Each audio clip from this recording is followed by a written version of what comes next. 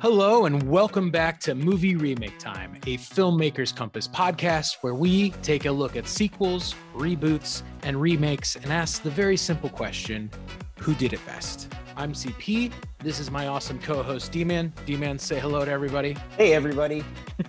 We have another kind of quirky episode where we're not doing a full reboot or sequel per se, but we're really excited because this week in theaters, the latest James Bond movie dropped. And you have to go to the theaters, I believe. I don't know if you can watch it streaming yet, but No Time to Die has dropped in the theaters, and we decided to do something a little fun in honor of its release, and that is compare the final Daniel Craig Bond movie to the final Pierce Brosnan movie. And that's because CP and I grew up watching both of those. We were able to see them as they were released, and those were the Bonds that we actually got to experience in the flesh versus inheriting through movie history. So we're kind of pumped. This is a different style of this show. Definitely excited to talk James Bond. I mean, come on. Dude, I'm so excited. One of the things that really stands out, we have to say this at the top of this episode, and that is spoiler alert.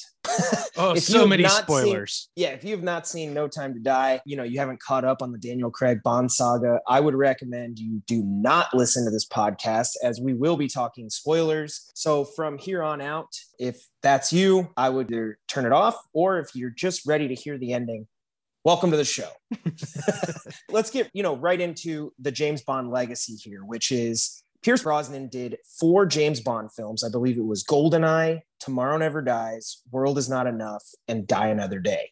So the movie we will be discussing is Die Another Day specifically, although I'm sure we're going to be referencing Pierce Brosnan's full run of Bond films. Probably. Die Another Day is 2002. At the time, Pierce Brosnan did not know it was going to be his last Bond film, which is an important piece to remember when we discuss 2021 No Time to Die, because Daniel Craig made it very clear going into this film that this was going to be his final Bond film, no matter what. Now, I can't quote Daniel Craig here, but I do remember an interview in which he basically exposed some disdain for the role. I think he was maybe just overplaying James Bond. You don't get that when you watch No Time to Die. I didn't feel that through the performance, although I do know prior to coming back, he had already expressed that he wanted to be done with it. I always thought that was something very interesting. Obviously, George Lazenby early on expressed some dissatisfaction with the Bond character in that role, but with the exception of him, all the other Bond actors seem to have really loved it and embraced it. And I think one of the sharp contrasts that we get between Daniel Craig and Pierce Brosnan is Craig, after it seemed like Quantum of Solace, was kind of talking about, all right, I'm done with this, I'm ready to move on. Whereas Pierce Brosnan, when he found out that he was being replaced after Die Another Day, seemed very upset as an actor. I remember feeling bad about the way they went about firing him and moving on, because he seemed to really love James Bond. Not only did Pierce Brosnan embrace the role and he loved James Bond, but it is worth noting that they decided after Die Another Day to reboot the franchise with a new Bond and a new style. And Die Another Day, up to that point, was the most successful Bond film, I think, internationally that had ever been released. So it was actually a pretty bold move, even though if you look at like contemporary reviews of Die Another Day versus, looking back on it now, I think it's more poorly received today than it was in its time. Did not really benefit from the length of time. And then it didn't benefit from Daniel Craig stepping into the role and kind of giving us that down-to-earth, grittier, punch you in the face James Bond, not the smooth, suave ladies' man that Pierce Brosnan was. Before we move on, I did want to acknowledge Daniel Craig's run as Bond, and you can verify this for me because I know you know it probably better than I do, but it's Casino Royale, Quantum of Solace,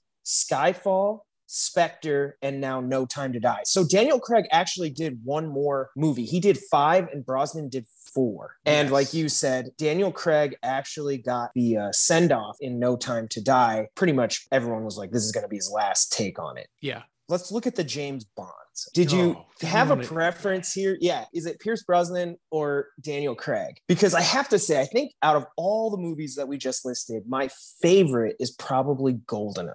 It's my favorite too. Probably a lot of that is more the nostalgia. I think that's the first Bond movie I really remember seeing, like when it was contemporary and new. I think I was homesick and my mom went to Blockbuster and got it. Yeah, I know. And like, I remember playing game. the N64 video game. Who didn't, our age, have split screen multiplayer game parties parties in their basement back in the Midwest. Everybody was playing GoldenEye. It was an amazing game. At the time, though, GoldenEye was a significant attempt to reboot the Bond franchise. If you recall, they wanted Pierce Brosnan to play James Bond in the 80s. They couldn't get him contractually. He was locked into the television series he was doing at the time. I don't even know what series that was. Remington Steele. They went with there you go. Timothy Dalton. Both the films were kind of blah, mixed with the collapse of the Soviet Union in the late 80s, early 90s. There was some conversations within Hollywood about, was it even worth continuing with James Bond, or this just a relic of the past? And I think GoldenEye mirrors that change. We never really go back to the Soviet Union, Russia being the enemy in every single Bond film, even though they do appear as enemies in, Russia, Moscow, all that. He does go to Moscow in GoldenEye. I do think they were able to successfully reboot the franchise, but I mean, wow, once you get into the other three films, I mean, they are just pushing it into, like, I guess I would call it G.I. Joe. When we look specifically at Die Another Day, the director, Lee Tamahori, I don't know how to say his name. I apologize. He said, one of the cool things that we can do with Bond films that you can't do with other action franchises like Die Hard and Lethal Weapon is we can really make these things big and extravagant and have the glitz and the glamour of spy action movies that the other franchises don't. They were definitely leaning into that aspect of James Bond. We expect James Bond to go to the party, there to be a lot of fancy dress people. There always has to be a villain who is larger than life and super maniacal, and they're memorable. A perfect example is Die Another Day. Like the guy at the beginning, they're like working with like stolen blood diamond. There's an explosion and then half of his face is diamond. They just always have, there's Jaws, there's like so many guys, even I think, what was his name? Trevelyan. Yeah. Is that his name in GoldenEye? I mean, even he gets scarred from an explosion. What's his name? Lost an eye in the later ones. Javier Bardem, you could like take his mouth out. There's always some memorable physical quality about these villains. Makes them instantly recognizable. In this one, they kind of have that with the one guy who has the diamonds in his face. And then in No Time to Die, what's the actor's name? Rami Malek. Yeah, Rami Malek. He's scarred, and then he has that kind of white doll face mask or whatever it is. Mm-hmm. He stands out. Villains are a big part of Bond, right? It's kind of like Batman. You got to have a cool villain. It's like part of it. It can't just be like a street level thug. And it's always got to be something in James Bond. It's always got to be something international. Yeah. So we looked at Pierce Brosnan, how they changed the game by bringing him on. Now they switch to Daniel Craig. And I mean, Casino Royale really goes back to spy thriller roots. I think it's all summed up, honestly, in the opening sequence, which is just like action sequence with James Bond in his prime, kicking ass. It's gritty. It's no longer this like he's driving around with like crazy contraptions and cars. It's like, no, he's like chasing a bunch of guys. It's all just straight up whatever brute force can get you. Part of that is an attempt to kind of return to the Sean Connery-esque rough around the edges character. The Ian Fleming character is not this refined, polished, suave guy who you get in the Roger Moores and the Pierce Brosnan type film. So it was a conscious effort to bring James Bond back to his roots. And I think it worked, generally speaking. The reboot with Daniel Craig, as risky as it was, I remember, I think you and I were like freshmen in college, and we heard about the announcement of Daniel Craig as James Bond, and we were kind of like, what are they doing? I mean, even if you want to reboot the style of James Bond, I was like, Pierce Brosnan is your guy. He's James Bond right now. They're like, nah, we're recasting. We're going with this guy. Everybody was kind of like, I don't know, guys. I don't know. Just like Heath Ledger pulled it off in The Dark Knight. Daniel Craig nailed it. I'm not going to lie. He really embodied that new, or as you said, old school kind of version of Bond that had been missing for a better part of 2 decades. With No Time to Die, they step in here and they're ending this story. Now, something I wanted to give props to for the Daniel Craig saga of James Bond is the movies, while they each have a unique villain and kind of a unique spy thriller to solve, they are connected in a unique way that the other ones, like all the Pierce Brosnans, you might see some recurring characters like, right, Q's still in it, but there's almost no reference to other movies. There's no reference to this kind of shared world. They're just kind of in the same role. Even in the ones where you have multiple films in a row with James Bond facing Spectre, where I think in total there's 8 or 9 Bond films involving the character of Blofeld. Yeah. They're not directly linked, where the events of Casino Royale have consequences all the way up until No Time to Die. And the death of Vesper comes into play in this film in a way which we've never seen with earlier Bond films. But I appreciated that. it's funny because if you haven't seen all the Daniel Craig Bond movies and you go see No Time to Die, it's almost like you could go back and learn the history of like, who are all these characters in this movie? Like, it's kind of neat in that way. If you started with No Time to Die, you're like, oh man, who was Vesper? You're like, well, you can go back and find out. Pretty cool. And then they have Blofeld and they have a bunch of different references. I think there's like a portrait of M on the wall, you know, Judi Dench's M. They have all these things, these callbacks that you're like, yeah, if you go back, it's all there. They talk about Bond going off the grid. He's kind of disappeared and he's no longer a 00 agent. The whole point is, though, that the reason for that stems from, well, events at the beginning of the movie, but also the trauma that he's been through over the course of the previous 4 films. It's kind of like, I need a break. I'm done with it. And I can't necessarily blame him. I mean, he was living on like tropical, not paradise. It wasn't like a mansion, but I mean, damn, that was nice. Wouldn't be the worst thing. Nice. Wouldn't be the worst thing. On that note, kind of doing a little looking back at the characters in their roles over the course of their films, which one do you think did it better? Pierce Brosnan or Daniel Craig? Oh, wow. That's kind of tough. Because I can give you my answer. I think I know what you're going to say. I really think it is tough to beat Pierce Brosnan as James Bond. And so I'm going to give it to Brosnan. I'm going to have to give it to Daniel Craig. I knew you were going to say that. I knew you were going to say that. Well, I think the Daniel Craig films are so much more grounded. I just am a fan of Pierce Brosnan as Bond. Obviously, I mean, as I've said time and time again, I still think Connery is the best Bond, and I will stand by that till the day I die. He's the man who gave life to the role, brought it to audiences everywhere. That's what I think.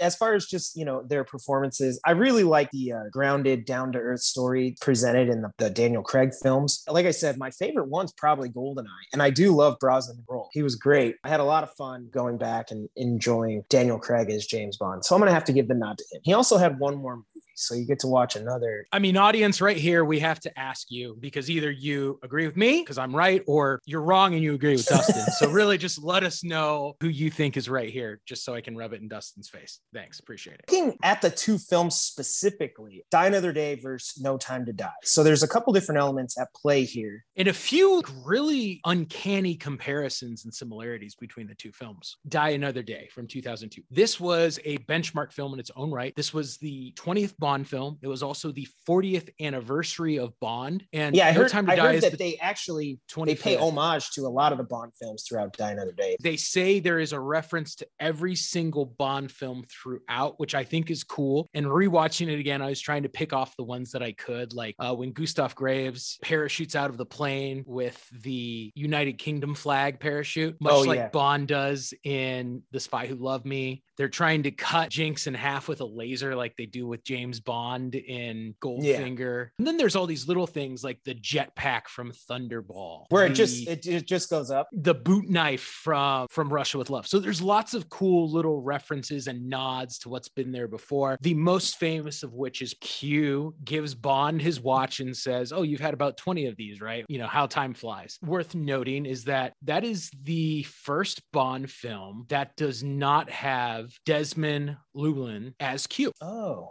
and he just retired, or what happened? His last film was The World Is Not Enough, and then he passed away. He'd been in almost every Bond movie from Goldfinger on. I don't think he was in From Russia with Love and Dr. No. So is From Russia with Love still considered the best Bond movie? I guess it depends on who you talk to.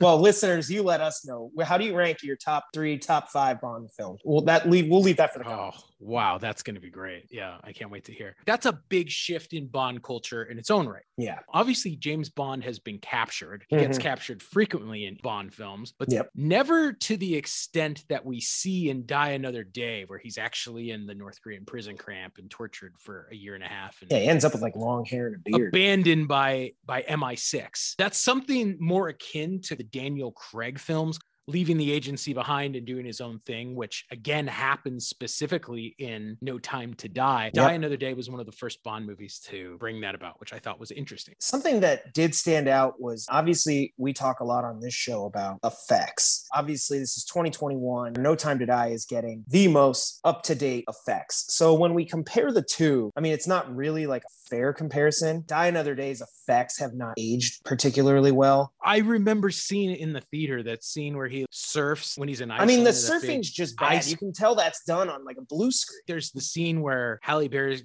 character Jinx, she dives off this cliff and it's just blatantly blue screen. There's some parts where it's almost like they're so lazy. They're just like, it's going to be so much more difficult. Just blue screen it. The audience is not going to care. And I think that is a detriment. One of the things that the Craig Bonds do really well, there is much more of this almost like Mission Impossible level of attention to the realism of the stunts, which I think is an audience you have to love. And I think it's going to age better. That was 2002, so we're 19 years away from Die Another Day. Give it 19 years after No Time to Die. I think those effects will hold up much better. Even if we're comparing those two movies in another 19 years, Die Another Day will look that much worse. Absolutely. I think I have to give the nod in that sense to No Time to Die. They had a lot of great motorcycle chases. They had some helicopter shots in this movie. They did a really good job. They had really good fight choreography. It never came off as like cheesy. The sequence at the end of the film where he's trying to get up into the bunker control tower. Yeah, like the one shot. I think it's phenomenal in terms of the action, the realism of it. It's very visceral and physical. It doesn't feel like that typical Bond walks into a warehouse and 1,000 people shoot at him and he's picking them off. This felt like a James Bond who deserved to be there. He was winning because he was better. When you say that, though, I do have to admit, after watching both these Bond films, I am shocked that this guy has not died. He just gets shot at relentlessly. He got hit a couple times, other than like a slight limp. He wasn't going out on it. That was one of the things that stood out to me watching both of them again. Is there's like a running gag in Star Wars where like stormtroopers can't hit anything. Yeah. And I'm like, God, that's kind of how it feels here. Like James Bond just there's like armies around him, entire tactical teams with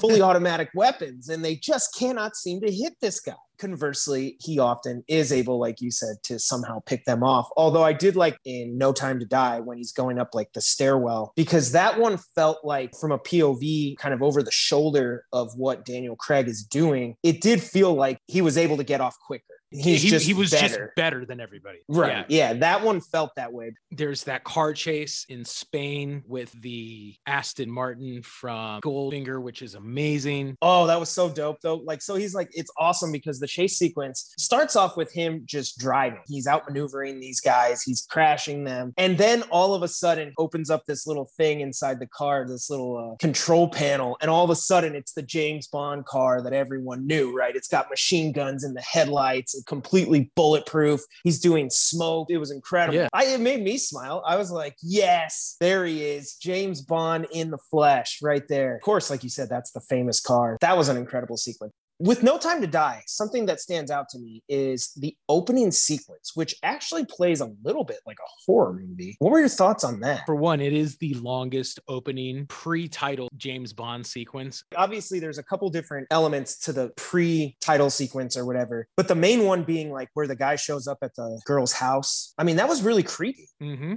Like, I was shocked. I mean, it was playing to me like almost like a slasher film. It had those type of vibes. Good. I mean, the tension was high. Well, what's weird about it is a lot of those kind of cold openings are just action sequences to show off how cool Bond is, right? Well, and they still have it. It's just the next sequence. This one was so integral to the story. And as you said, it took a different style and a different feel. And it was not like anything we'd seen in a Bond movie before. I really enjoyed it. I had to say, when it kicked off, I was surprised. I was like, this is not at all what I thought. I mean, I was picturing the scene when he's with the girl. What's her name? Madeline, something like that. Swan. Madeline Swan. He's with her and they're like in love. And then he goes to Vesper's grave. Bam, explosion. He rushes back down. Now we're in like classic James Bond opening sequence. I'm like, this is what I expected. But that original where the villain shows up at the girl's house, I was like, man, that was intense. And then when we go into the following title sequences, when we look back at Die Another Day, something that Die Another Day does, that's the only Bond film I can think of where the title sequence is directly a portion of the story. Yeah, because they like cut into his torture. It is because most of them are these abstract. I mean, I'm sure there's a company out there that is just living their best life, creating like, oh man, have the bullets like hit each other. Yeah. Like it's like, literally like the opening sequences sound like a student in like film school was like pitching pitching like a cool idea. They're like, oh yeah. And then you pull back and it's in like a sand dial and like, you know, yeah. And then you pull back further and it's like the whole world. And you're like, that's like the opening sequences to Bond. Like someone gets to be as creative as they can. I wanted to say, I don't know if you noticed this, but in No Time to Die, when he does like down the barrel, fires the gun, there was no blood. Most of the time blood. I mean, yeah, it like drops down like someone got shot, right? Yeah. And I was like, I don't know, maybe they just switched it up, but I was like, all right. We have to give, an acknowledgement to both films. I think they both kind of hit all the major James Bond catchphrases. Shaken, not stirred, Bond, James Bond. License to Kill, I think was said in both. In No Time to Die, great attempt. Well, actually in both of them, really, because like you said, the story in Die Another Day does call for him to be kind of excommunicated from MI6 or whatever. There's great emphasis on his 007 call sign or whatever and all that. So they have all those things in both the movies. Both of these Bond films involve James Bond going to Cuba. Oh, that's interesting. Yeah. That's where he meets Jinx, right? Yeah. Havana. It's not like every Bond movie he's in Cuba, but it happens to be that out of the 5 that he is, 2 of them are the films we're looking at. Yeah. Yeah. So which title sequence do you think did it better? I mean, we got Madonna, and then who did the title sequence in the new one? I'm not 100% sure. Billie Eilish. Okay, Billie Eilish. Opening song. I really actually like the Die Another Day opening because we've never seen that before, and we haven't really seen it since then. That one, and they're all actually pretty good. You go back and look at a lot of them. They're all interesting enough that you can't look away. I do think it's funny, though, that with that one, apparently that's one of the most disputed James Bond theme songs. I guess it was nominated for a Golden Globe and a Grammy. Yeah, but it was also nominated for like a Golden Raspberry. The worst song, so I guess it's really divisive. I actually like the Die Another Day one. I heard that it played really well to youth because it kind of has that almost like a club vibe a little bit. Like you could see that being on a DJ's playlist, where the Billie Eilish one, I think, plays more to the somberness of, hey, we're going to see some death here. No Time to Die. You're like, uh-oh, that doesn't sound good. Even that acknowledgement, right? Die Another Day, No Time to Die. I mean, there's even this subtle hint, the titles themselves both kind of mean the same thing, really. Is like, not yet. Last thing I want to talk about, at some point we're going to get into story more, but I do think that this is relevant. Both of these films were altered by real world events. With No Time to Die, the film was originally supposed to be released pre-pandemic, and it is a film about James Bond preventing a global pandemic. Albeit from nanobots. In nanobots, not coronavirus. However, in Die Another Day, which I did not know, it was originally written and production began with the Icarus project. Instead of them using it along the 38th parallel, they were actually supposed to attack New York. Assuming 2002, after 9/11, they're like, that's not going to work. We got to change that. I just thought that was kind of interesting that both of these final Bond films were both sort of cursed by current events. Interesting. I did notice that parallel with the pandemic. I was like, what is the chance that the villain's plan would be to infect a lot of people and have them infect other people? And sounds a lot like what we're dealing with today. But yeah, when we dive into the stories, like I said at the top, I think one of my favorite things about No Time to Die is how it draws inspiration in characters and stories from the previous set of Daniel Craig Bond films. I really enjoyed that element of it. It makes all the other ones feel like must viewing if you want to understand why all this is happening. Die Another Day, I felt was much more, it was in that kind of standalone vein. Ironically, I thought both of them, when they got to their villains, they were both outlandish. I didn't really care for either of the villains in these, if I'm being honest. And we've talked about this outside the show. Some of the best villains are directly related to Bond. Yeah, Vesper, Trevelyan, and GoldenEye. Right, and they're playing off of who Bond is and taking advantage of their history with him. Well, because it makes it feel more like integral that it needs to be James Bond and not just another 00 agent. Because sometimes they kind of have like this vibe of like, here's the case file. This one's for 007. This one's for 006. This is just the case you're going on. There's not really a whole tie to the character, but the most powerful Bond stories are like Trevelyan was his partner and one of his best friends. Vesper is ironically one of the first times Bond truly fell in love. And then both times he was betrayed. It's got a must suck to be James Bond.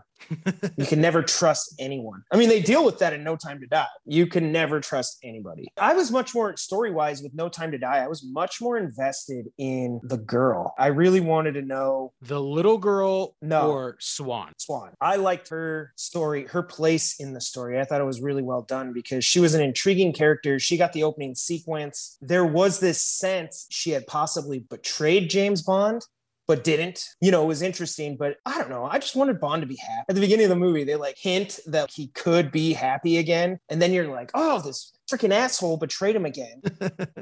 And then, of course, she comes back in the story and you're like, oh, man, that was my favorite. I wasn't really into the villain. I wasn't really feeling it. I have to agree on both accounts. I think because the way that they introduced Swan and her background in Spectre, there's a lot of questions that aren't answered for an audience. So it's cool that we get to continue with who she is and her relationship with Bond. I agree. I think as far as the Daniel Craig villains, I feel like this was the weakest one. Yeah, I don't know. There was something about him, the whole plan of, I was like, I don't know why you would want to do. I mean, maybe you're the Joker and you just want to fuck shit up. But generally speaking, I was like, I'm not really sure why you're doing all this. Just keep your garden to yourself, bro. I wasn't feeling it. And same thing, you go to Die Another Day and there's kind of this villain faking his own death and he's trying to come back. And I don't know, it's somewhat kind of I don't want to say win the love of his father, but he's trying to reclaim his spot and all this stuff. I was like, it's all right. If I had to go, which one did I like more? I'm going to give the nod to No Time to Die. And the reasoning is because I think the number one thing they wanted to convey to me as the viewer was... Whoa. Before we get there, I do think there's something very serious that we need to have a conversation about that we have not mentioned. All right. We told people that there were going to be spoilers. Let's talk about the damn spoilers. Okay,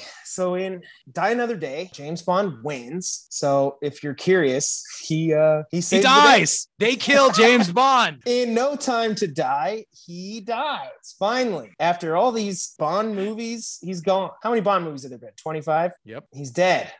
So, well, technically 25 official. Then there's those two James Bond movies. So for 25 films, he is now dead. Yeah, they've officially killed James Bond. And I have to say, love the way they did it. All right, break it down. All right. What did you love about it? The whole thing, and this is what I was going to say about the story, is the movie No Time to Die is asking the question of, can James Bond ever find happiness or peace? Can he ever be at peace? And the answer, I think, is yes, he probably could. The way the movie plays out, Swan and him end up having they go off and they have their romantic thing away, and then he gets attacked. The way the story plays out is that while they were doing that, she got pregnant and ended up having James Bond's daughter. Sorry. She's a daughter, man. Had a daughter. And her name was... I had no idea. Margaret or something. I don't know.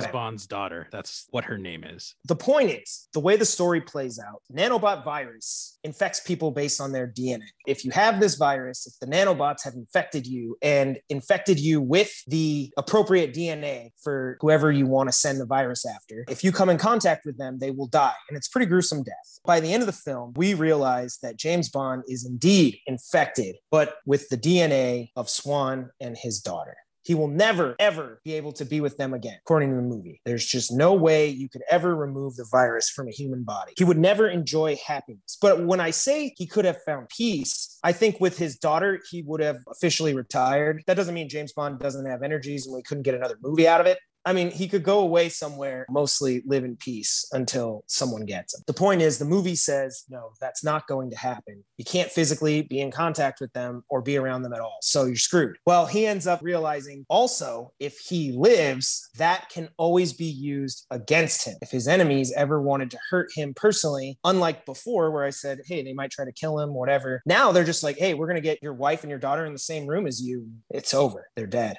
He ends up, they fire missiles, and that's it. He stands in a rain of fire glory, and James Bond is gone. Saves the day, saves his lover and his daughter. I think he was at peace with it. And I think in the end, he truly found a reason to die. And I liked it.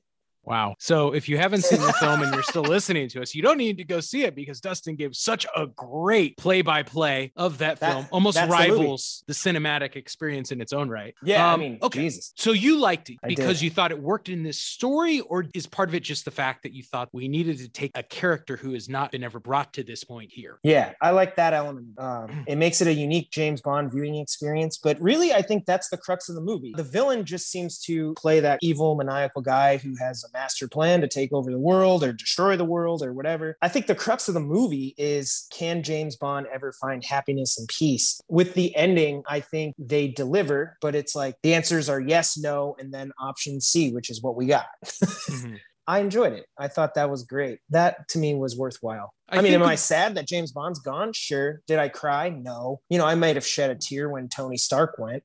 I mean, it is interesting, right? And we've always kind of talked about this. One of the potential flaws in the James Bond film series is the fact that we know that James Bond is not going to die. We say it all the time. James Bond's going to find a way out of it, and he always does. So I do think that it was bold that they decided to go there, because up until the very second, you're like, he's got a way out. He's got a way. No, he's actually going to self-sacrifice here. And I think that was very powerful. And I think it was a nice bookend to the Daniel Craig James Bond chapter. I really wanted him to get off that island and spend the rest of life with the lover and the daughter. Well, if you recall, during the Connery films, he did get married. I believe his wife died in the George Lazenby On Her Majesty's Secret Service. So we have seen the character go there before. The introduction of his child was something we haven't seen before. And the quote unquote death. Remember, and I will remind you all, if you stayed till the very end of the credits, as I have, like every other James Bond film before it, it does say James Bond will return. So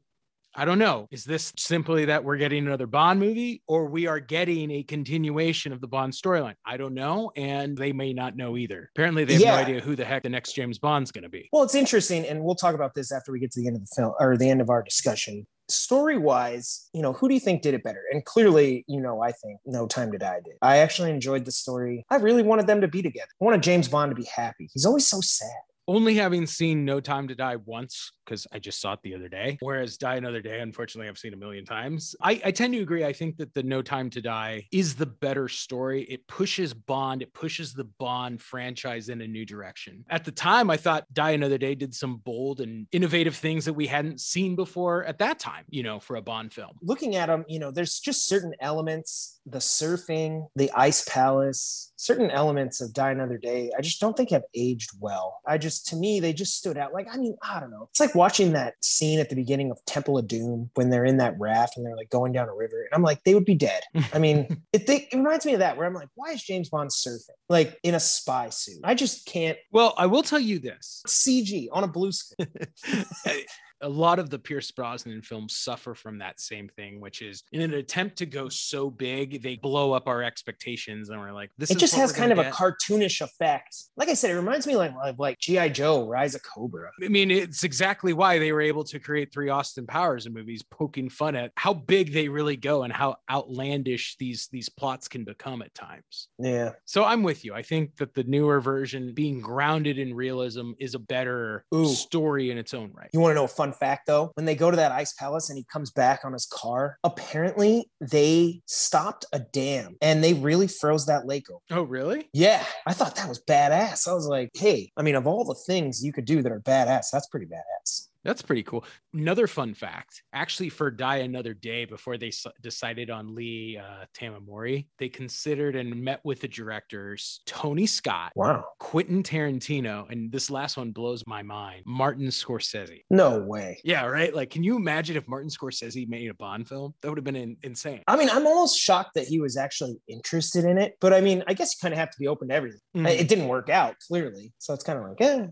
yeah, story-wise, I'd have to give the nod there. Stunts and effects, I'm much more preferential to the grounded, realism, brute force style. Although there's something to be said about being outlandish, right? It is James Bond. So something else I want to ask you about. This was obviously one of the big, quote-unquote, controversial aspects of the film before it came out. The idea that many audience goers were led to believe that there was going to be a woman, 007, which there was. Yes. No, there was. She took over the moniker. I was kind of surprised, first of all, that there was such a backlash, because I was like, it's literally just their number that they're assigned. Clearly, as I think that Daniel Craig James Bond has left the MI6 in 3 of his 5 movies. So I was like, why is this such a shock? In this film, he might not be an MI6 agent. It's happened before. I mean, I guess this was the conversation I was alluding to before. It felt like the filmmakers and probably the producers are going to gauge the reaction to the film and determine whether they want to move forward. Because there's a scene at the end where they set a glass of scotch down or whatever, and they do a toast to James Bond having passed. And there's a sense that that could be the central cast for another 007 adventure. I don't see why not. I actually was a little surprised they didn't get bold enough and let the villain live so that they would have a secondary story to kick off this new, like, hey, these agents are off to find this villain to avenge James Bond's death. I got the impression that the filmmakers either wanted to bookend Daniel Craig and just leave it, or they were maybe not bold enough or confident enough in the idea that the story would have to continue, because what if people didn't like it? That's interesting, because again, when we look at Die Another Day, Eon originally planned to use that as a springboard for a series set in the James Bond universe of films with Jinx, Halle right? Berry. Yeah. And I remember they said after it was like the bombing of like one of the Tomb Raider movies, and I think it was like Catwoman, ironically, was Halle Berry. And I think Elektra or something like that. They ended up deciding against, at that time, doing a female-led action franchise. Even though I think the character of Jinx was really well received. It was nice that she wasn't, a double cross or anything like that. They actually make it a different girl. Because, all the James Bonds, they all have these like femme fatales. You can never trust them. You never know. That was why I really loved Swan in No Time to Die, because I think she really loved James Bond. And we were set up to think that she was, and guess what? They broke the norm and she wasn't. She was someone who actually cared about Bond and loved him. Yeah. Oh, I just wanted them to find happiness. There's this idea formulating somewhere that if No Time to Die does really well and there's a great reception to the cast that's left, that they would dare to continue 007 with someone other than James Bond. I'm assuming it would be the girl in the movie, which her name is eluding me at the moment. I just knew her as 007. I'm assuming she would take up the mantle, which that'd be cool. As long as the story's good, we got the spy thriller element. It would definitely be interesting. I was surprised. I thought if they were going to do that, they would leave almost like a hanging cliffhanger, something that they could use to springboard that next film. And I felt like they didn't do that. And like I said, I don't know whether that's because they wanted to give Daniel Craig that full bookend, your story's over. And if we do move on with this cast, that'll be their story. Or if they were maybe, not bold enough to do it. They didn't have enough belief in, a 007 film without James Bond. A great example of that is the Bourne series, right? They've done Bourne movies without Jason Bourne, and they did not do so hot. Not that James Bond typically has this driving central mystery, but Bourne series, one of the reasons why it had such hooks was because everyone wanted to know what his backstory was. Very driven around his identity. I was actually thinking kind of more what Disney was originally thinking with the Indiana Jones franchise. Yeah. They were setting themselves up to have a new person take up the mantle and follow in Indiana Jones' footsteps. And audiences did not seem like they would be on board with that. Probably why they dropped it. Yeah, I'm assuming the initial reaction to that, which was online. And oh my God, you cannot listen to the internet. They said Daniel Craig would suck. They said Heath Ledger would suck. They've said a lot of people that would suck would, and they did. But they basically say, everyone's going to suck.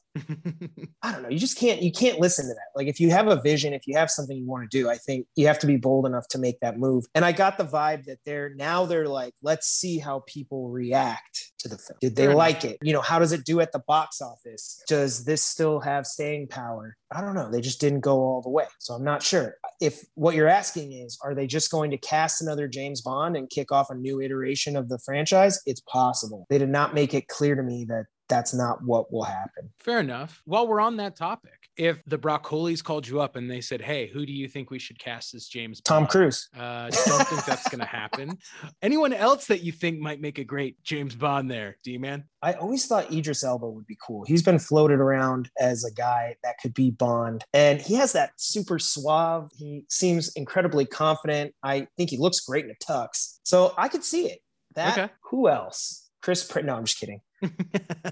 Stay with Jurassic World, man. Stay with Guardians. Who else could be James Bond? It's pretty tough. I'm not sure. I don't know. What would you throw out there? My preference has always been Tom Hiddleston, just because there's something about kind of going back to a looks Brosnan style, very kind of Connery in his appearance. Seeing him in some of the films he's done, you could see him kind of pulling off the action star role. I mostly think of like Kong Skull Island. Like you're like, okay. Well, and the other thing too is day. He's fortunate that his performance as Loki has him dressed extravagantly and long hair and all this stuff. So audiences don't necessarily, they're not going to see Loki, is what I'm getting at. Yeah. So he can shed that and take on this new persona. That'd be pretty cool. I'd be down for that. I mean, obviously, there could be the handoff to a 007 that isn't James Bond, but I would think if they're going to do that, they already set that up here. I would just continue with that. I mean, I think she'd be great in the role. You know, it's hard to tell from like, you know, a leading perspective if you can carry the whole film, but ultimately her performance was really good. I think that would just come down to writing. Can they make that character more interesting? Because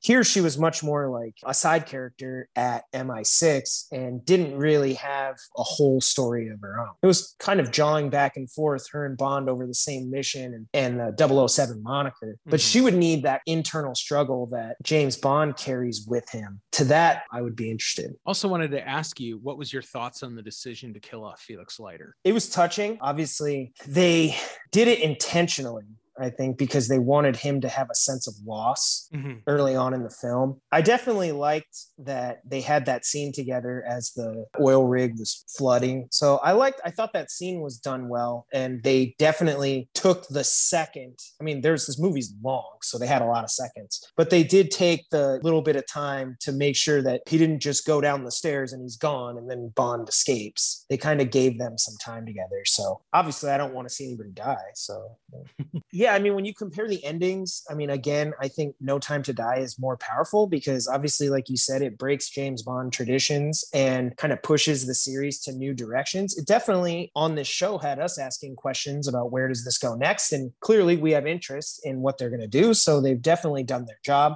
You know, with Die Another Day, it kind of ends in typical Bond fashion, him and the girl, you know, mission's done, Bond gets to relax and James Bond will be back, which he wasn't, but in a different act. Yeah, if I had to boil it down, you know, which one did I like more? Which one do I think did it better? I'm going to go No Time to Die. For most, I outlined the reasons. They don't need to be repeated. I am probably going to go with Die Another Day. No, I'm just kidding. I'm going to go with No Time to Die as well. I think Die Another Day is a fun movie. They do some different things. If you're a Bond fan, there's some cool respect paid to the history of the franchise. Definitely. But I've always said, I think it's one of the weakest Bond films. Another interesting thing between both films is it is kind of weird watching them as an audience. You really do see how old Pierce Brosnan is and how old Daniel Craig is. Yes. It does feel like we need new, young. Yeah. I was going to say, and I'm in the theater and I was like, damn, Daniel Craig looks old. Like at some point, he's just not going to be able to do this anymore. Yeah. You know, they just seem old and you're like, okay, I get it. We got to go on to a new Bond. Well, that does it for the episode. We throw it over to our listeners, viewers. Let us know which Bond do you think did it better and which movie do you think did it better? It's Pierce Brosnan versus Daniel Craig and Die Another Day versus No Time to Die. So you guys let us know who you think did it better and continue the conversations on social media, as well as leave us a 5-star review on iTunes. And you can subscribe to this show there on Google Play Music. You can find us on Spotify, most major podcast directories, as well as YouTube, where the show is posted in video form. So be sure to check us out, subscribe, comment, and let us know your thoughts on the James Bond franchise and where we're going next. Throw it over to you, CP. We love talking James Bond. We hope you love talking James Bond. We couldn't miss the opportunity to talk about this with a Bond movie that we've been waiting to for close to 2 years. Exactly. It was coming out, so we had to talk about it. We hope that you will join us next week